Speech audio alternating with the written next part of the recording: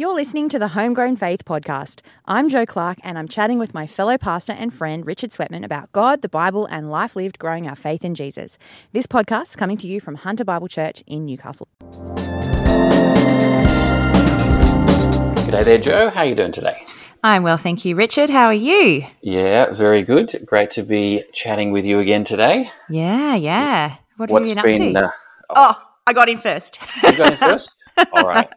I will share with you that I am reading a fiction book, a Western, a genuine Western. Oh, as in like guns toting kind of thing. Yeah. Now, it's called Lonesome Dove by Larry McMurtry, and I came across it because I was listening to a Christian podcast and they were talking about what books they're reading and they mentioned it. And apparently it's a Pulitzer Prize winning novel. So, whoa. And there's a little, on the cover it says, if you only read one Western novel in your life, read this one. And so I thought I would. And I've actually been really enjoying it. It is set in the 1880s, starting in Texas.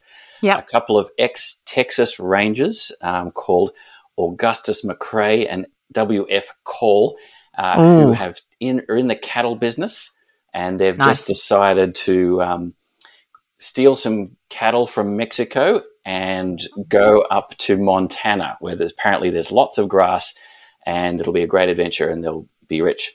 And so it is. It's got everything. There's like sheriffs, horses, cowboys, lassos, Colts, rifles. I think there'll be action against Indians or Native Americans, but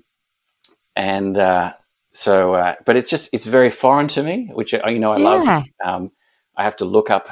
I'm always looking up things like what is mesquite bush, or chaparral, or water moccasins as a type of snake. Apparently. I've never heard of that before. No, well, it's quite American. I found a paragraph I might read to you because you know cattle, Jo, so you might understand this. This paragraph is: Cal had taken the precaution of buying a lead steer from the Pumphreys, a big docile longhorn they called Old Dog. The steer had never been to Montana, of course, but he had led several herds to Matagorda Bay. Cal figured the old steer would at least last until they had the herd well trail broken. Now, does that make sense to you, Jo? No, it doesn't make sense to me. It must be. Oh, maybe if I was a drover, I would know. Like, you know how people drove cattle around Australia along the stock routes? Yeah. Maybe they have a lead steer, because you have a lead dog, kind of dog that leads the pack. Yeah. And then you have, side dogs and back. So you've never led several hundred head of cattle. Well, we've led several hundred head of cattle, but not 1,000 kilometres, more like through the paddocks. And so you... wow, that is a fascinating idea. They find a big docile steer and just let him be the leader. Apparently you need a lead steer in this thing. Yeah, there's nothing about dogs. So interesting. Yeah, so enjoying it's huge, by the way. It's like 600 pages, 800 pages. So I'll be here for a while. But loving getting transported to Texas in the 1880s during my wind down time at the end of the day. So going north to Montana. So they're crossing all these rivers, going past Alabama. I'm sure there's going to be gunfights and everything on the way. We've already had one cowboy die. And there's about 10 in the crew. So I'm expecting a death of a cowboy kind of every 3 or 4 chapters. Often. Yeah. So this guy died of snakes crossing the river. So that was pretty horrendous. But, that would be awful. Whoa. Yeah. So I'm happy not to be a cowboy, but fun to read about. Well, I've been going back in history as well. You've been going to the 1800s. I have been going back to the 1700s. Ooh. Yes, but also modern at the same time. So Antonio Lucio Vivaldi, I had to look up his full name. I only know him as Vivaldi, lived in the 1700s, and he was a composer. And he composed, I imagine you've heard of them, the Four Seasons, Vivaldi's Four Seasons. Very familiar with the Four Seasons. Yes. So it's a series of 4 violin concertos, and they're beautiful. But I then discovered something. I've never truly appreciated violin concertos, to be honest. I much prefer piano. But I discovered this guy called Max Richter, and he has re-envisioned, recomposed Vivaldi's Four Seasons, and I have been listening to his version of Spring on repeat.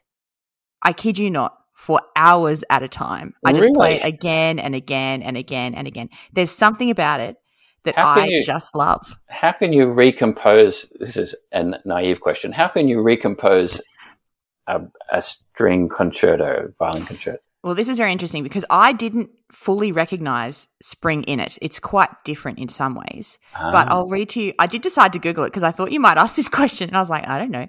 So I'll look it up. On Wikipedia, the source of all, untrustworthy knowledge, but somewhat trustworthy, it says, although Richter said that he had discarded 75% of Vivaldi's original material, which fits because it definitely didn't feel like all of Spring, the parts he does use are phased and looped, emphasizing his grounding in postmodern and minimalist music. Wow. There you go. And it does feel like it. I was just literally watching Vivaldi this morning because I thought, I want to go back. If I'm going to talk about this, I want to just remind myself. And I watched some violins play Vivaldi together. And I thought, oh, that's the bit he's grabbed. Oh, that's another bit he's grabbed. And he just loops them. And it's amazing. I love it. So Max Richter, a German composer, contemporary, so he's alive at the moment. Yeah. Reimagining Vivaldi, and I have loved it. How did you come across this music? YouTube. It came up as a link. I played it, and then I was like, yeah. The algorithm found you, Jo. It hunted you down and found you. I am susceptible to the algorithm, I'm going to be honest. Well, anyway.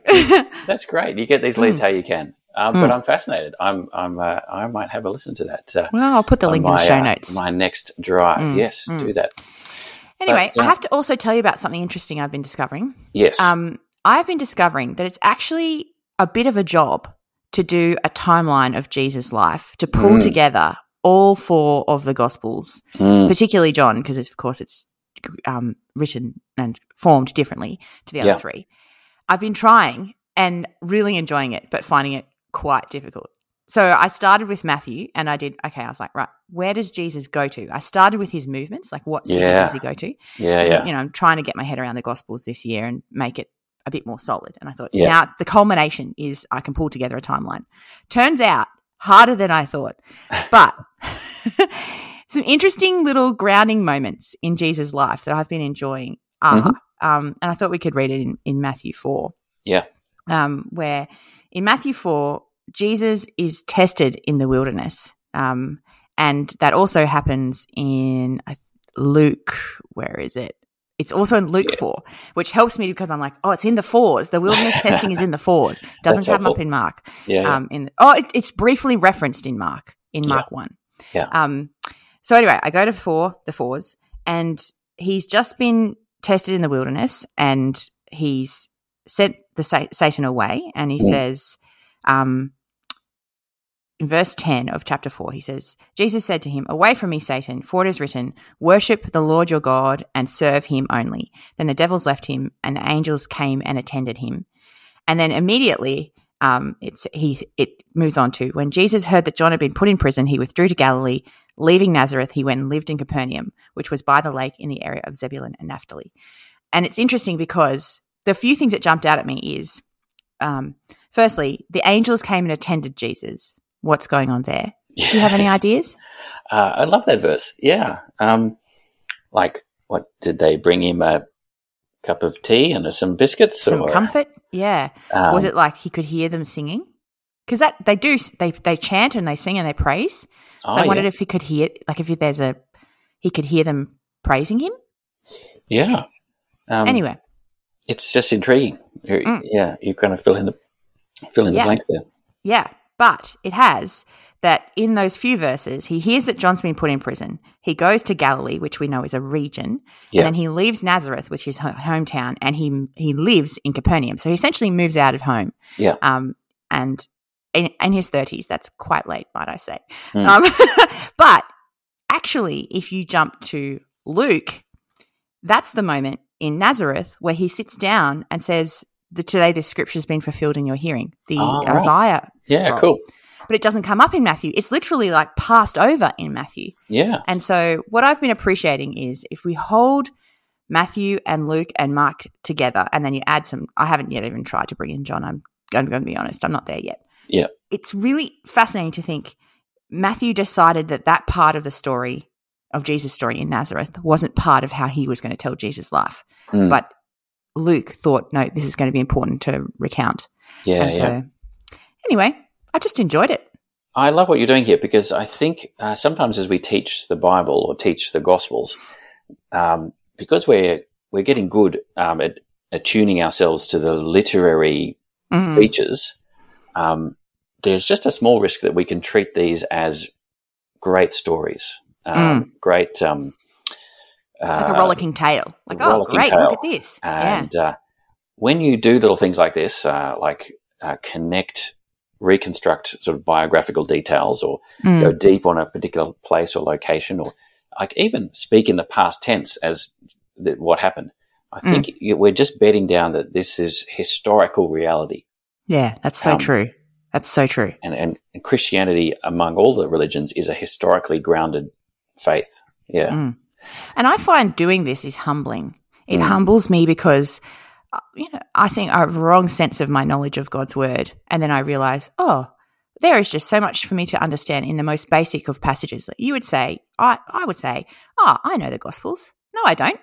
How they all fit together is quite a complex thing. Yes. And it humbles me even to share it out loud. I think, I want to know this already, but I don't, so I have to learn it. Okay.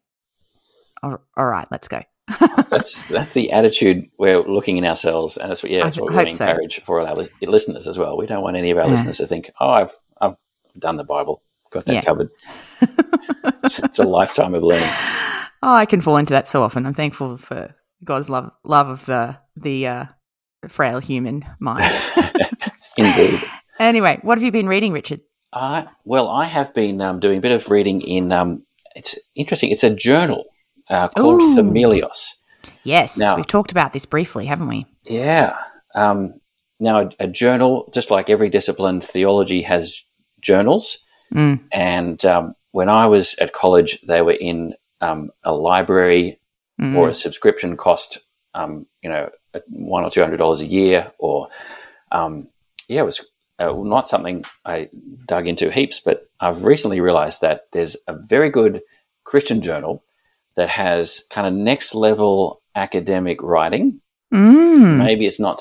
I'm not familiar enough with the academic world to know where exactly it sits, but next level academic writing from a strong evangelical base, which I think is going to be useful for pushing me along in theology. So the journal is called Familios. I think it was originally founded in 1975 in the university ministry in England. Familios is a Greek word. It means foundation.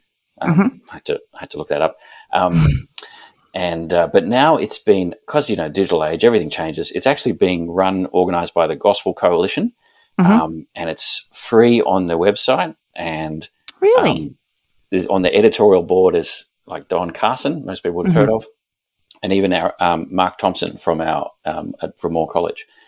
So we're in safe hands as we wander in here, even though the ideas are stretching and we may not disagree with them. But this is good stuff, and I've recently bought myself a tablet so I can actually kind of read it, engage with it in a lounge chair. I hate reading long things on the computer and the laptop. And I just read an interesting article on hell in a recent edition. Wow. I mean, hell, that's a heavy topic. But why not try and grow in our thinking about hell? And so, this article is written by it's a PhD student in Westminster Seminary in England. But just an intriguing little idea I'm reading here. It says, the author says, it's my contention that when man, if God should so pass him over in his election, enters hell, he will, either eventually or immediately, lose all but every scintilla of goodness that he once possessed, while still possessing the limited goodness of limited being. God will remove the restraints on man, and even the impulse to buy his mother flowers on Mother's Day will be lost to an overwhelming desire to increase in his transgressions. So, I mean, it's part of an argument. But what this article is doing is going, all right, how about you think about this a bit harder? Think about categories of goodness and sin and restraint of sin and the existence of people in hell. And and so I found that stimulating, interesting. Yeah. Need to read it again. Ideally, would discuss it with some other people. So yeah. Do you find as you read that kind of writing that you come at it, you have to read it differently in that, like, that's quite confronting content, and you're not expecting to get that kind of content from, just a regular published Christian book. You're often expecting to find enjoyment or challenge, but not that level push. How do you approach that? I'll probably need practice, to be honest. I'm a bit out of the habit. But I think reading, trying to understand where the flow is, what this is interacting, what false ideas, and where are those false ideas, what are the ideas floating in my culture, in my world? Are these ideas, what is he saying? Read sympathetically. Is it fit with the Bible? Do I agree? That's kind of how I read articles like this. Yeah. I feel like I've got a whole emotional journey to go on as well. I'm like, I am going to read this confronting text. Let's go, before I do all that really stuff. So maybe I need to just manage emotions a bit better. But I listen to that and I'm like, okay, that would be a big moment for me. Yeah. I'm going to have to give it a go. Well, it's just part of the reading diet, perhaps, for me, looking across a year. Yeah, it's good. That's really good. So, so Themelios, we'll put a link to that. I reckon people without a college education would enjoy reading an article in there every now and again. If you're up for something a little bit of a challenge stretching and free, and it's there, ready to go. What more could you want? Well, we're out of time. Yeah. Oh, our timing is good today, Richard. We're thinking the same thing at the same time in terms of wrapping up. Reach Australia Network is a podcast network we're part of. If you would like to just engage with some other material, why not jump on their webpage? We'll put in the show notes the link, and we're thankful for their ministry as well as ours. But, thanks for joining us, team, and I'll talk to you next week, Richard. Yeah, look forward to it, Joe. Have a great week. You too. Bye. Bye.